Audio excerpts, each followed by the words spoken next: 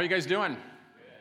Well, we're going to go into the mysterious realm today of Revelation chapter 4, and I think it's going to be pretty exciting. You guys ready? Well, first, let's get a chance to get to know each other at our tables a little bit. So if you don't know the person, well, I see you guys, you look like you're married and you're only people, so this will be like a date night here, so very good. So, yeah, this will be a funny question for a married couple, but what is something most people don't know about you? I guess you could just do it, but yeah, what is something most people don't know about you? Share it at your table, introduce yourself. We'll see you in a few minutes.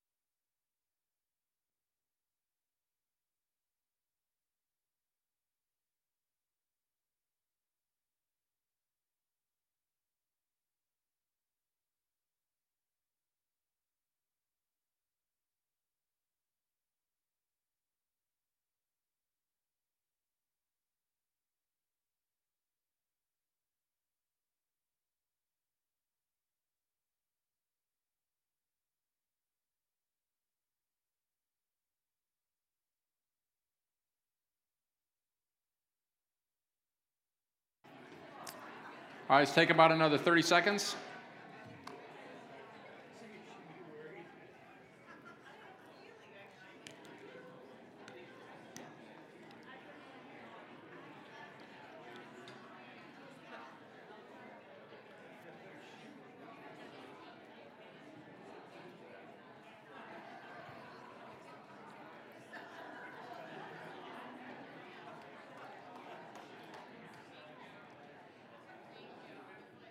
All right, let's start to bring it back together here.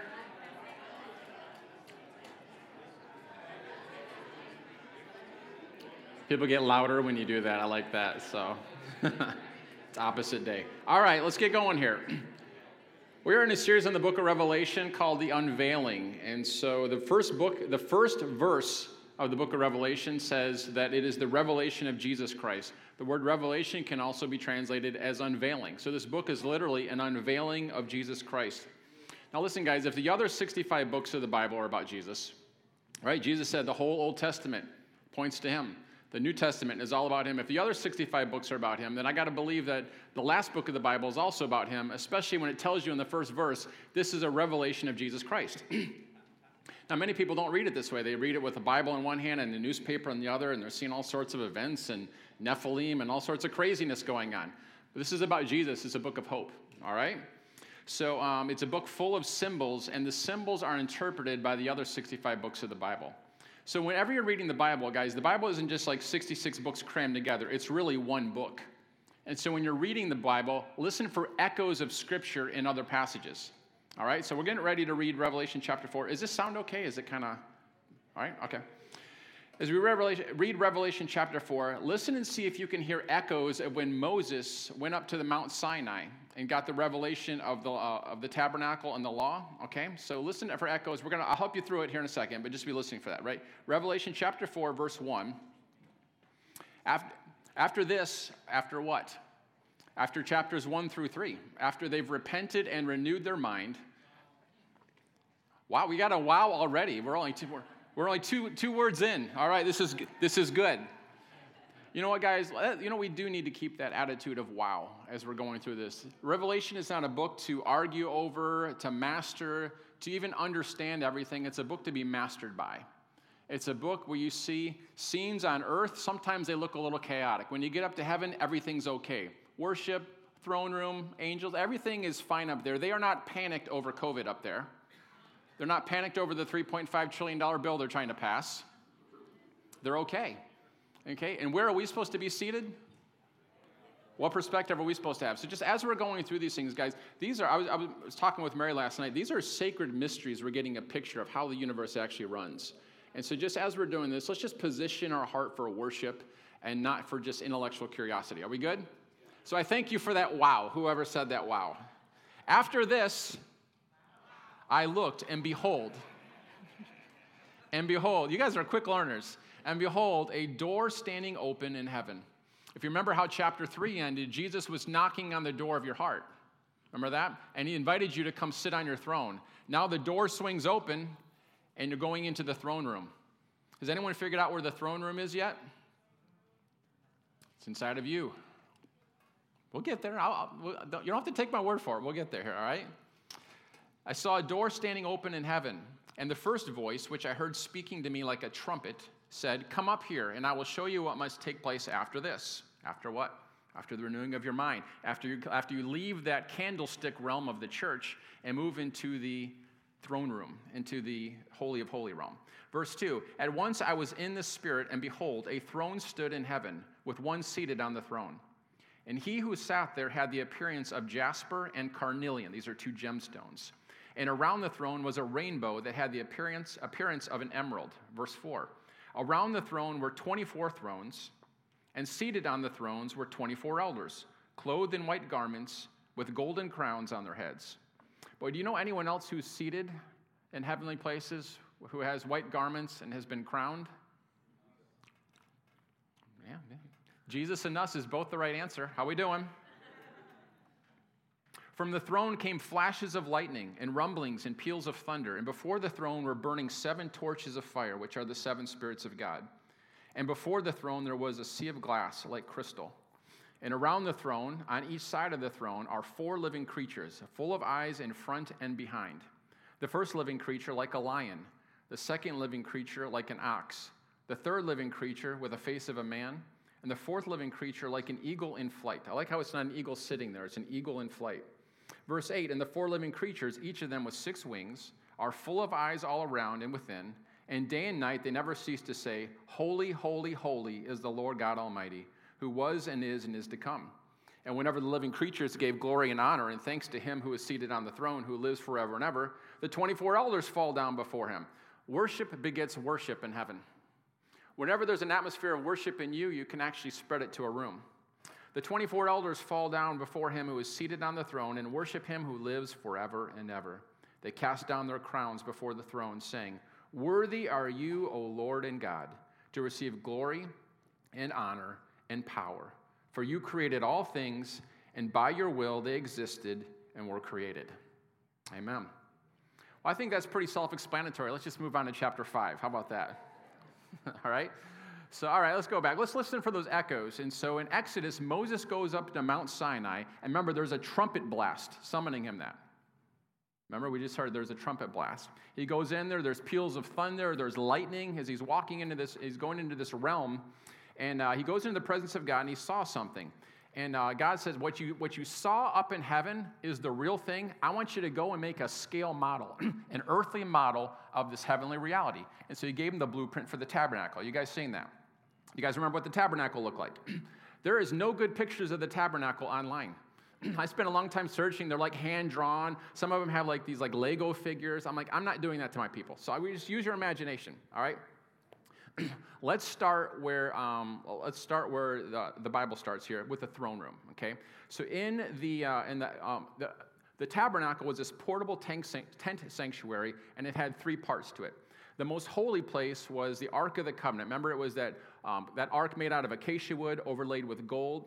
There was two cherubims on either side, and there was a blood stain because the priest would apply the blood there. And this was literally the mercy seat of Israel. The throne of God is his mercy seat. God rules from a throne of grace. And so in between these two cherubim was this uncreated light. It was the Shekinah glory of God. The very presence of God hovered there. God is everywhere, but he concentrated himself in this uncreated, brilliant light, okay? So here you've got the throne of God. Inside the Ark of the Covenant was the Ten Commandments, a jar of manna, and Aaron's budded rod. But we're not going to talk about all that. Okay. So the very center of Israel was the Ark of the Covenant. Right beyond that is this thick curtain. And this thick curtain represented a barrier, which you could not get into except once a year. And on this barrier was angels, was engraved of angels worshiping, flying all around. Right butted up against the throne room is the altar of incense, a picture of praise and worship. Off to the right, so we're in the most holy place. Once we hit the curtain, we're in the holy place. We're in a second dimension. This is the candlestick dimension, okay? So you got the altar. Are we okay? We got the altar of incense here. Over on your right would be the 7-branch candlesticks. This is the picture of the 7 spirits of God. There's lots of pictures in that. We went over that in chapter 1. Over here, we've got the table of showbread. It was a table with 12 loaves of bread representing the 12 tribes of Israel. Then we go into the outer dimension, or the outer court. In the outer court, there was a basin that was filled with water. Remember, this is where the priests, after they did the sacrifice on the brazen altar, their hands would be covered in blood. And before they could come in and worship, they would wash their hands in this basin, and it was made out of mirrors. And so here's literally the picture. As you're coming into the presence of God, as they're washing their hands in blood, never look at yourself apart from the blood of Christ as you're coming into his presence, okay? So we've got the holy place with the Ark of the Covenant. We've got the most holy place with the Ark of the Covenant. This is the throne room of God. Outside of that, you have the most holy place, the candlestick realm. This is where Jesus was interacting with the churches. Jesus was walking among the candlesticks in chapters 2 and 3. This is the church realm. This is the realm of the Spirit, the gifts, revelation, all the things we talked about in chapter 1. Then we have the outer court. But outside of that, what did you have? When Israel was at rest, they actually camped in the form of a cross. Now, the furniture inside the tabernacle was in the form of a cross. And when Israel was at rest, they were in the form of a cross. So we have a cross within a cross. Now, you had the 12 tribes of Israel that camped out, and they camped in groups of 3. Each one of the 3 had the 4 strongest tribes on each side, north, south, east, and west, so it formed a cross. They had the 2 weaker tribes with them, and each one of the tribes had a banner that they waved. One of the tribes had a banner that was a lion. The other one had a tribe that was an ox. The other banner was a man, and the other one was a flying eagle. Are we hearing some echoes here? Are you seeing what Moses came back and built in miniature is actually a scale model of the reality of heaven? Interestingly enough, there was one tribe that wasn't included in the 12 tribes. It was the Levites. The Levites were actually between the people encamped and the outer court, and they camped around him. And in David's day, in 1 Chronicles 24 tells us that they were in groups of 24 around the throne. How are we doing? Are we hearing some echoes here? All right, did I get enough there? So here we go. So it begins with there's this door open in heaven. There's no Mount Sinai here, but he enters into this realm. There's this trumpet voice. He sees, behold, a throne. He sees something like a sea of glass. Perhaps that's the laver. The sea of glass, perhaps that's like the laver. 24 thrones. Okay, I think we got it. All right, you guys starting to get the feeling of it as we're entering into this realm here. Okay, this is the center of the universe. It's actually pretty interesting how Israel camped. Was the most holy place, the 24 elders around the throne, the 4 living creatures around the throne, and then you have the rest of the world. And God's saying, this is literally how the universe is organized. God is at the center of everything with his people surrounding it, supposed to spread the message to the rest of the planet. How we doing? All right, so let's go back to Revelation chapter 4, verse 1. We're going to cover all 11 verses here, and I hope you got your running shoes on. I'm just going to do my best here, but this is so precious stuff. This is good stuff. After this I looked, and behold, a door standing open in heaven, and the first voice, which I heard speaking to me like a trumpet, said, "Come up here, and I will show you what must take place after this." Verse 2, "At once I was in the Spirit, and behold, a throne stood in heaven, with one seated on the throne." So again, the first 3 chapters of Revelation, we were in that candlestick realm. Jesus is walking among the churches, and now that was the second room of the tabernacle.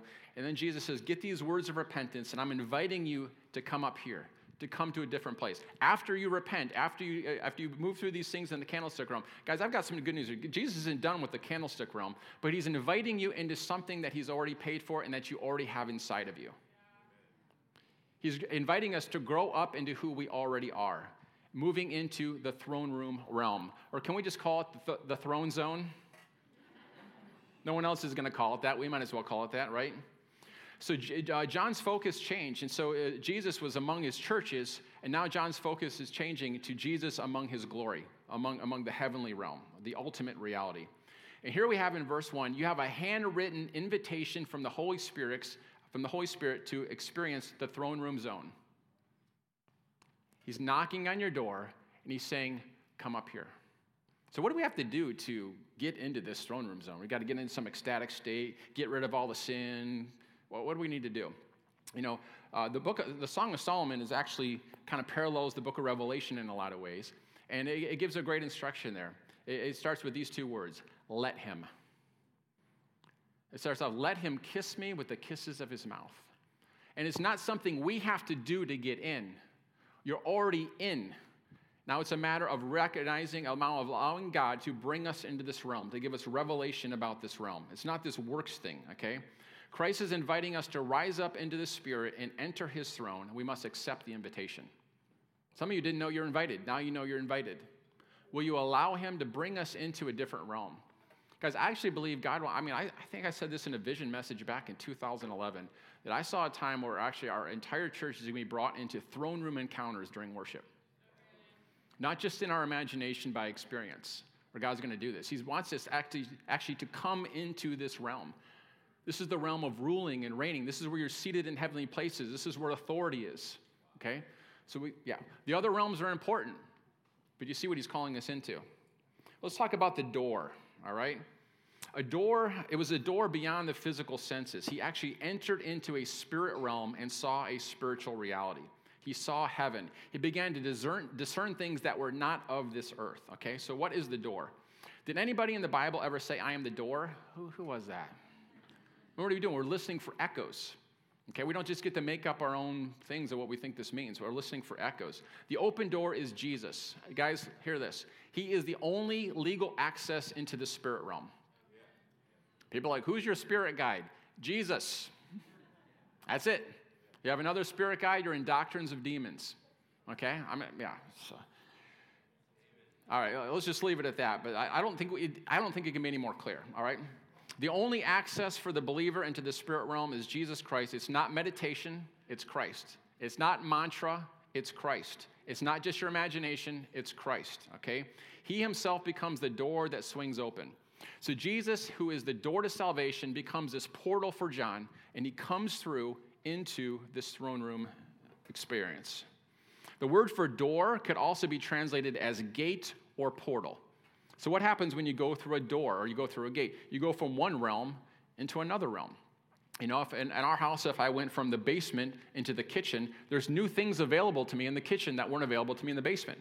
It's a new realm, okay? Are you guys ready for this? Heaven is not a place, it's a realm, okay? It's a realm that exists within you. I mean, he says the kingdom of heaven is at hand. It's within reach. I mean, I got 36 length sleeves, and so it's at least 36 inches away, but it's also in here. Now, I'm not taking away a future heaven. It's going to be more wonderful than we can imagine. Listen, we need a new heaven and we need a new earth. But right now, we have access to the reality, to the realm of heaven now. So we have to stop thinking in geographical terms if we're going to kind of get these pictures, these images that we're getting from Revelation. We need to think in terms of a realm. So if God is omnipresent, which means he's everywhere, right? How are you going to put him on a throne? Because the throne itself is a metaphor of his ruling, of his reign. We're going to see what that means. Are we okay? All right. Come up here, and I will show you what must take place after this. Again, after this doesn't speak chronologically. It speaks of another realm. After the realm of the candlestick, after the things that we just talked about in chapters 2 and 3, there'll be an entrance for the portal of a different realm, the throne zone. For Revelation 4:2, at once I was in the Spirit, and behold, a throne stood in heaven with one seated on the throne. I love that it's behold a throne. This was a time of intense persecution. John's literally sitting in a prison on the island of Patmos writing this thing. And it looked like Christianity had failed. Rome was kicking butt. They're putting believers in jail. They're killing them. Nero's lighting them on fire, is burning their bodies to light up his garden. I mean, horrible things are happening. Can you imagine the good news of seeing ultimate reality that, there's a throne? What does a throne represent? Ruling, reigning, authority, dominion, power, right? The first thing we discern in the heavenly realm is God is in charge and he's got everything. Everything's just fine. It may not look like it here on earth, but guys, everything is going to work out beautifully. We win in the end, okay? I don't mean to spoil it to you when we get to chapter 22, but it's actually very good news. Behold a throne. There's someone in control. And it wasn't the Emperor Domitian or the Emperor Nero or whoever you believe was the emperor whenever this was written. I'm not going to argue about the date. It isn't the tech companies or the politicians or the drug cartels. Far above all that Rome will ever do, far above all the Republicans will ever do, the Democrats will ever do, the COVID vaccine will ever do, the Illuminati, which I'm not sure is real, will ever do. God is ultimately in charge. The throne is mentioned 17 times in chapters 4 and 5 to reinforce to you and me, he's in charge. It's going to be okay. And when you think of the throne, we're going to see the brilliance and the awesomeness of it, but I want you to also remember, it's the mercy seat of the tabernacle between the wings of the cherubim. It is a blood-stained seat, the blood-spring mercy seat where he meets with us. It's also the throne of grace in Hebrews 4:16. He says we can boldly come to the throne of grace in our time of trouble. So guys, this person, there's a man, Jesus, ruling the universe from this throne of grace, and we literally can come to him in our time of trouble. So stop your whining. How are we doing? If you're complaining and whining, I guarantee you haven't been to the throne of grace. If you saw clearly what's available, you'd know it's going to be okay. He has what you need. I think I mentioned this, I want to mention it again. The throne is not a geographical location. The throne is in you. Remember in chapter 3, again, Jesus is knocking at the door of your heart. The door swings open. You're in the throne room. Okay? It's a realm. The throne is in you. How many elders were sitting around the throne? It's not a trick question. 24. How many ribs do you have? 24. How are we doing? The place you're getting into is who you already are. You are already seated in heavenly realms. Now come and take your place. This is who you are. This is where you are. And when you read Revelation, just hear the words, welcome home. Then John describes the one who sits on the throne. Can you believe we're at verse 3? It is quiet in here, I tell you what. Revelation chapter 4, verse 3. You're like, I don't know if it's really in me. It is, and it's out there, and it's everywhere. If God's omnipresent and he's on his throne. In Ezekiel chapter 1, we see that his throne has wheels. Why? Because it's mobile. It goes everywhere. Revelation chapter 4, verse 3. And he who sat there had the appearance of jasper and carnelian. And around the throne was a rainbow that had the appearance of an emerald. I love this because he's the one sitting on the throne. They didn't describe a form. They just described his brilliance. Ancient jasper had a diamond-like brilliance. And so John says when he looked at the throne was filled with this flashing, blazing, this a Shekinah glory of God is what he's saying, this blazing, blinding light. The high priest in the Old Testament wore a breastplate around his chest with 12 gemstones. You guys remember this? It's the picture of Jesus as our high priest being one with his people. Everywhere the priest went, this went. He literally carried his people on him. He was one with the people. So there was 3 rows of 4 or 4 rows of 3? 3 rows of 4, I think, of the 12 tribes. There was a unique stone for each one of the 12 tribes of Israel. Are you guys ready for this? This is about to get good. The very last stone in the breastplate was jasper. And the very first stone was carnelian. You guys ready for this? Okay, so the first and last stones on the breastplate are the 2 colors that exude from the throne. I think this is amazing. Reuben's name was engraved on the final stone, and his name means, behold, a son. The last stone had the name Benjamin engraved, and it means son of my right hand. Jasper and carnelian both speak of sonship. The 2 stones of the breastplate both deal with sonship, from behold a son to becoming a son. So sandwiched in between the revelation, sandwiched around the throne room is this revelation of sonship from where you start off until you finish. The throne room is the sons and daughters room. The carnelian stone is a blood-red stone. It speaks of God's throbbing heart of fiery passion. Are you guys seeing? These are pictures, these are symbols, these are virtual realities that we're getting a picture into. And around the throne was a rainbow that had the appearance of an emerald. Emerald is a color of life. It's green.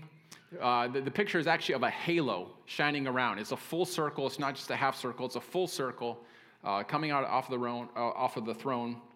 The emerald rainbow points to God's mercy and covenant love. Remember, he gave the sign of the rainbow to Noah, signifying he would never again destroy the earth through a flood. And so the rainbow around the throne would be a clear symbol that everything God does that's coming from this throne of majesty, this throne of power and dominion, is surrounded with grace and mercy.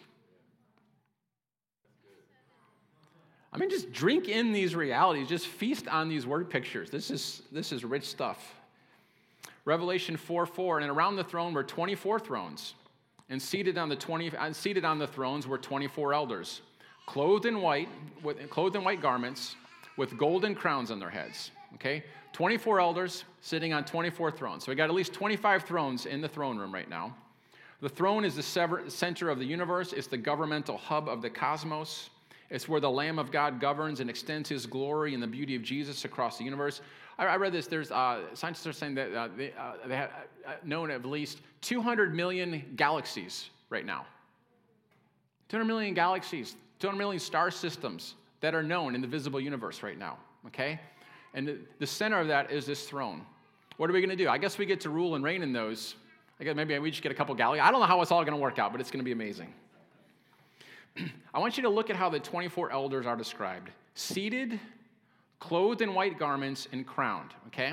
Now, guys, are you hearing some echoes in other places of Scripture with this description, right? Who else do you know that's been seated, clothed in white, and crowned? You guys already got this answer. Jesus and you. And guess what? He's in you. You're in him. You've been made one. So guess what? Do you understand when I say that you are part of the 24 elders?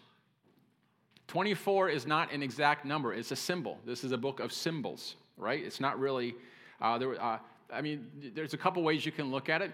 12 tribes of Israel, the 12 apostles, all the saints of the Old Testament, all the saints of the New Testament, all the saints for all time are represented in this 24 elders.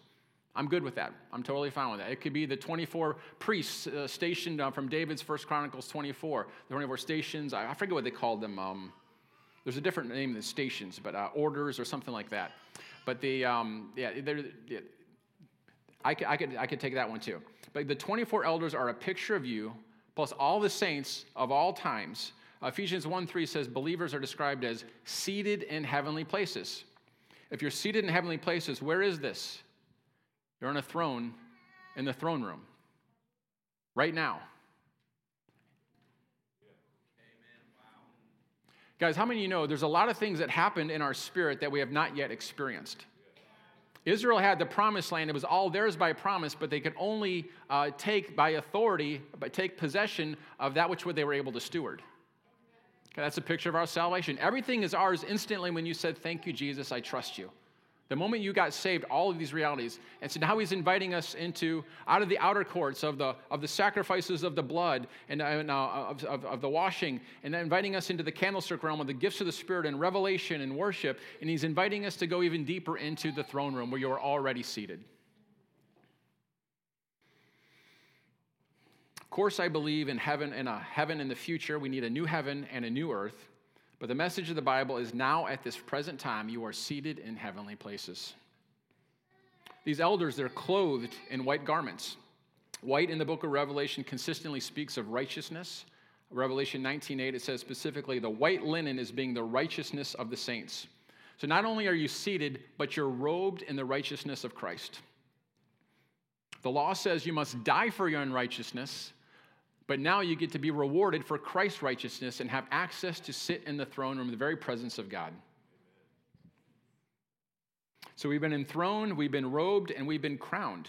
There's 7 different crowns that a believer can get through the New Testament. This one speaks of a victor's crown rather than a king's crown. It was a crown that was given, instead of gold medals, they got victor's crowns in the Olympic Games back in Bible days. Speaks of the victor's crown. It is the golden crown of the overcomer. All right? So you've been enthroned, you've been robed, you've been crowned, and now you are one of the 24 elders with full access to the throne room. How are we doing? All right, that's 4 verses. Lord, help us. Verse 5, from the throne room came flashes of lightning and rumblings and peals of thunder, and before the throne were burning 7 torches of fire, which are the 7 spirits of God, and before the throne was as it were a sea of glass like crystal. So the flashes of lightning, that's echoes of Mount Sinai there. But one of the characteristics, with the giving of law, was there was flashes of lightning. When Jesus came, the flashes of lightning now don't represent the giving of law. They represent the destruction of the powers of Satan. Remember Jesus, he sends out 70. And as they begin to extend the kingdom, he says, I saw Satan fall like lightning. Whenever you go out in the ways of God, you are demolishing the devil's hierarchy and dismantling his throne, and it is as if lightning is striking. So the flashes of lightning are God demolishing demonic power for light years around his throne. And before the throne were burning 7 torches of fire, which are the 7 spirits of God. So the 7 torches of fire are the 7 spirits of God. If God, the Father, Son, and Holy Spirit can be 3 in 1, the Holy Spirit can be 7 in 1. And so we looked at this in chapter 1 as the 7 spirits of God from Isaiah chapter 11, the spirit of wisdom and counsel and might and the fear of the Lord and knowledge. And I can't remember the other 2. I didn't even write them down. Look them up. Hebrew, I think it's Isaiah 11. I think it's like verse 6, right around there. 7 is the number of fullness. 7 spirits of God. That's the 7 branches of the lampstand there.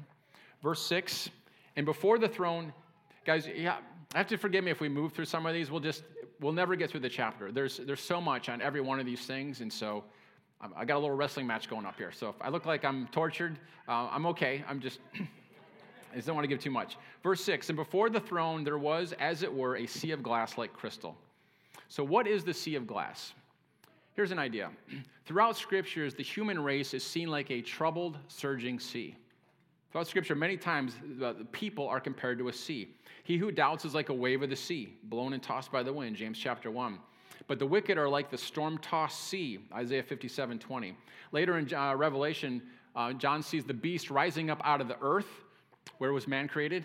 Out of earth, and out of the sea of humanity. All right, so we're kind of giving away pictures. The beast is that beastly nature that God's going to conquer inside of you. Mark of the beast, you already got it. You're getting rid of it. Don't worry, all right? All right. So here's the picture. If humanity is this raging sea, before God, the sea is perfectly calm. It's at peace. When you're in the presence of God, you are going to experience peace. It may have been a prophetic act to the point where, to point to this sea of glass when Jesus rebuked the storm and it became perfectly calm. I got some good news for you. He wants to rebuke the storm in your life. Not that you will never have a storm, but you can have peace in the midst of it. You can literally sleep in the midst of that storm. I believe he gave us a picture of that heavenly throne room of bringing heaven to earth when he rebuked that storm. 2 times John sees the sea of glass in the book of Revelation. What is glass? Glass is sand that's been heated by fire so that it's melted down and it flows together so that the identity of each grain of sand becomes lost and it becomes crystal. It becomes something else. As we come into the presence of God, Revelation 15:2 says, the sea of glass gets mingled with fire. All right? We are melted by the flame of his love, and we become something else. And the sea of glass with fire represents the purification that we enter as we come into this throne zone. So there's this peace, but when in another picture he sees he's mixed with fire, there's a purification process as we come in. I believe that's where it points us to that picture of the laver and the tabernacle. The water basin, the priests washed their hands in from the blood sacrifices. Again, it was polished like a mirror. So whenever they were coming into the presence of God, they never came apart from seeing themselves apart from the blood of Christ. Peace is the atmosphere of heaven. Verse 6, and around the throne, on each side of the throne, are 4 living creatures, full of eyes in front and behind. The first living creature like a lion, the second living creature like an ox. This should be sounding familiar. The 4 encampments around the tabernacle. The third living creature with the face of a man, and the fourth living creature like an eagle in flight. And the 4 living creatures, each of them with 6 wings, are full of eyes all around and within, and day and night they never cease to say, holy, holy, holy is the Lord God Almighty, who was and is to come. These 4 living creatures, they had eyes to see into different realms. They could see in front of them. They could see into the future. They could see behind them. They could perceive history from heaven's perspective. They could see within. They had this amazing ability for perception and revelation. You might be a living creature. I could go either way on this one. I'll just present it to you as this. 2 Corinthians 5:17 says, if any man be in Christ, he is a new creature. It's possible to say from the Greek, a living creature. You may be around the throne as a living creature, okay? I'm okay with that, okay? Here's another thing it could be, okay? We're going to get to the 4 faces here. The 4 faces mean what they mean. Another interpretation could be these are some of the cherubim around the throne that were on the curtain in the tabernacle. And so here's the 4 faces. The 4 faces of the living creatures are a reminder of what God is going to do in our lives. So it's either, so we're going to see that these are 4 different phases. These are 4 different dimensions of what God's going to do with you: the lion, the ox, the man, and the flying eagle. Okay? So these are a constant reminder of who God is making you to be. So this may be representing you as a person. I think it could be more likely that they're actually angelic creatures. They're cherubim. And they're reminding God in heaven continually of who he's making you into be. These are 4 aspects of Christ. Are we okay? You can pick which one. Again, it's not about being right. It's about being wowed by him. Okay? So whatever those 4 living creatures are, I want you to get what these 4 faces mean, because that's all about you. The lion speaks of royalty, strength, and power. All right? The lion is the king over all the beasts of human nature. Lion's called the king of the beasts. When we come to Christ, we submit to his kingship and lordship over our lives. And what happens? He will devour our sins, that beast nature, that flesh nature, and there'll be nothing left of the old humanity. In order for you and I to be fully transformed in the image of Christ, we must experience Christ as the Lion of Judah who will devour our flesh and our humanity. That's one phase of what God is going to do in you. You experience him as the lion. Here's another phase, is the ox. The ox is the symbol of servanthood. It was the largest and most useful of all the domesticated animals. And historically, it's been the beast of burden. It could plow fields. It could pull wagons. It can be milked. It can give meat. It gave everything of itself. With the face of an ox, Christ revealed and manifested himself as the compassionate servant of all. So as you experience him as king and you surrender, one of the things you're going to be doing is you're going to become the compassionate servant of all. You know, it's not wrong in the Bible to want to be great. But Jesus tells you how to do it. He says if you want to be great, then you're going to have to become the servant of all. And so that's when you're going to experience Christ, the ox anointing. You're going to experience him as the ox. He's going to make you into that very being. The man is the man Christ Jesus. This is the face of Christ, the mind of Christ, the revelation of who he is. He's growing you up into be the full stature of everything that Jesus is. I love how Brian Simmons says it. He says that everything you love about Jesus, he's making you into that very same thing. And when you're in that throne room experience and the lion roars and the ox is plowing in the servanthood, you will become the mature one. What separates man from the animals is knowledge, understanding, and wisdom. So as we grow in this man anointing, becoming the person of Jesus, we're going to grow in the knowledge, understanding, and wisdom of Jesus. And Ephesians 4 says we'll be built up into the full stature of a man. Who's that man we're being built up into? Jesus.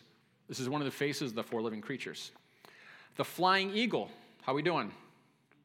We're almost done. The flying eagle is a picture of the overcomer.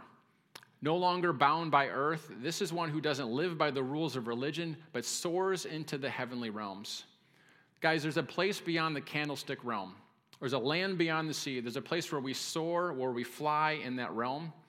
The flying eagle is a flesh-eating bird. Isn't that interesting? It soars higher. It's one of the few birds that eats flesh. So that realm, it just devours the things of your flesh, and it soars above them. Here's some good news, guys. You and I are that flying eagle company. We are his eagles.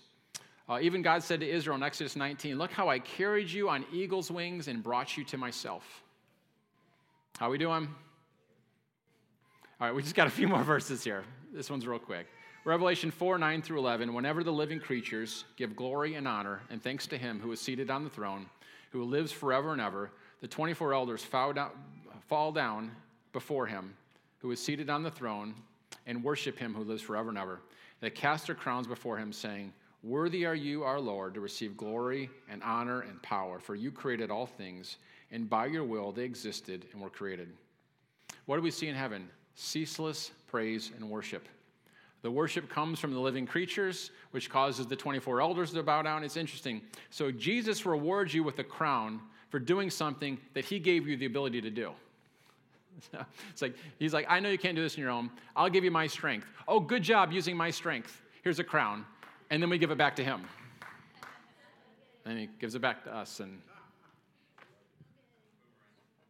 it's a boomerang. Yeah, there we go. I like that.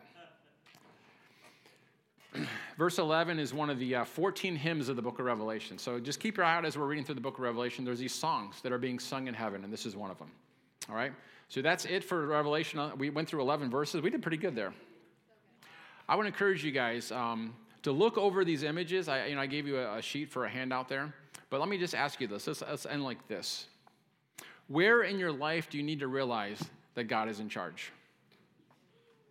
Any area of your life where there's not peace, where there's distress, where there's maybe a habit that you're having a difficult time breaking, a sinful habit, a worry, whatever that thing might be, I've got some good news for you, is that you already have the throne inside of you, and now Jesus is knocking on the door and saying, listen, will you come up higher? Will you come into this realm in which you're already in? Will you experience where you're already sitting? Are you guys seeing there's mysteries? I mean, the theologians call it the language of accommodation, which is where God will use human language to describe spiritual things, because our brains would blow up if we try to understand spiritual things. And so it's not literally a throne, but it's a place of authority. And so he gives us a picture of a throne. And so Jesus in Matthew 13 said, Jesus never taught anything except in parables. Why? What was he doing? He was using the language of accommodation to teach spiritual things. That's what the tabernacle was. It was the language of accommodation. That's what Jesus was. It was God coming in flesh so we could understand what God was like. So here's what I want you to do is I want you to, I don't know if you need to jot this question out or if you can just get it, but just between you and the Lord, God, where in my life do I need to realize that you're in charge? You are on the throne. So I want you to just take a moment and just let him speak that to you and let these realities wash over you.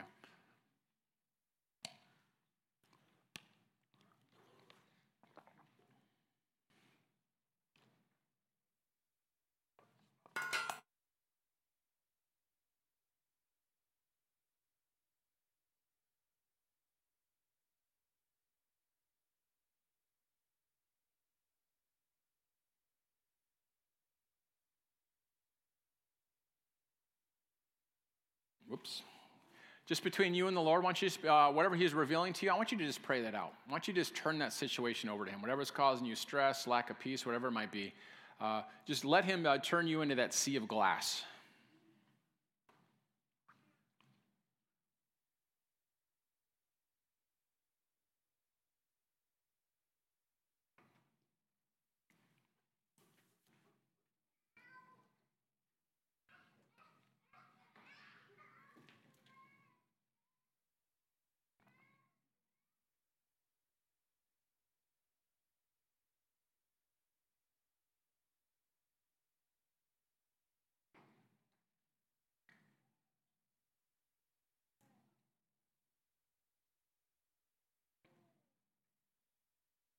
why don't you do this? If you're comfortable, why don't you just share with the people at your table and maybe just ask for prayer. If you're not comfortable, that's okay.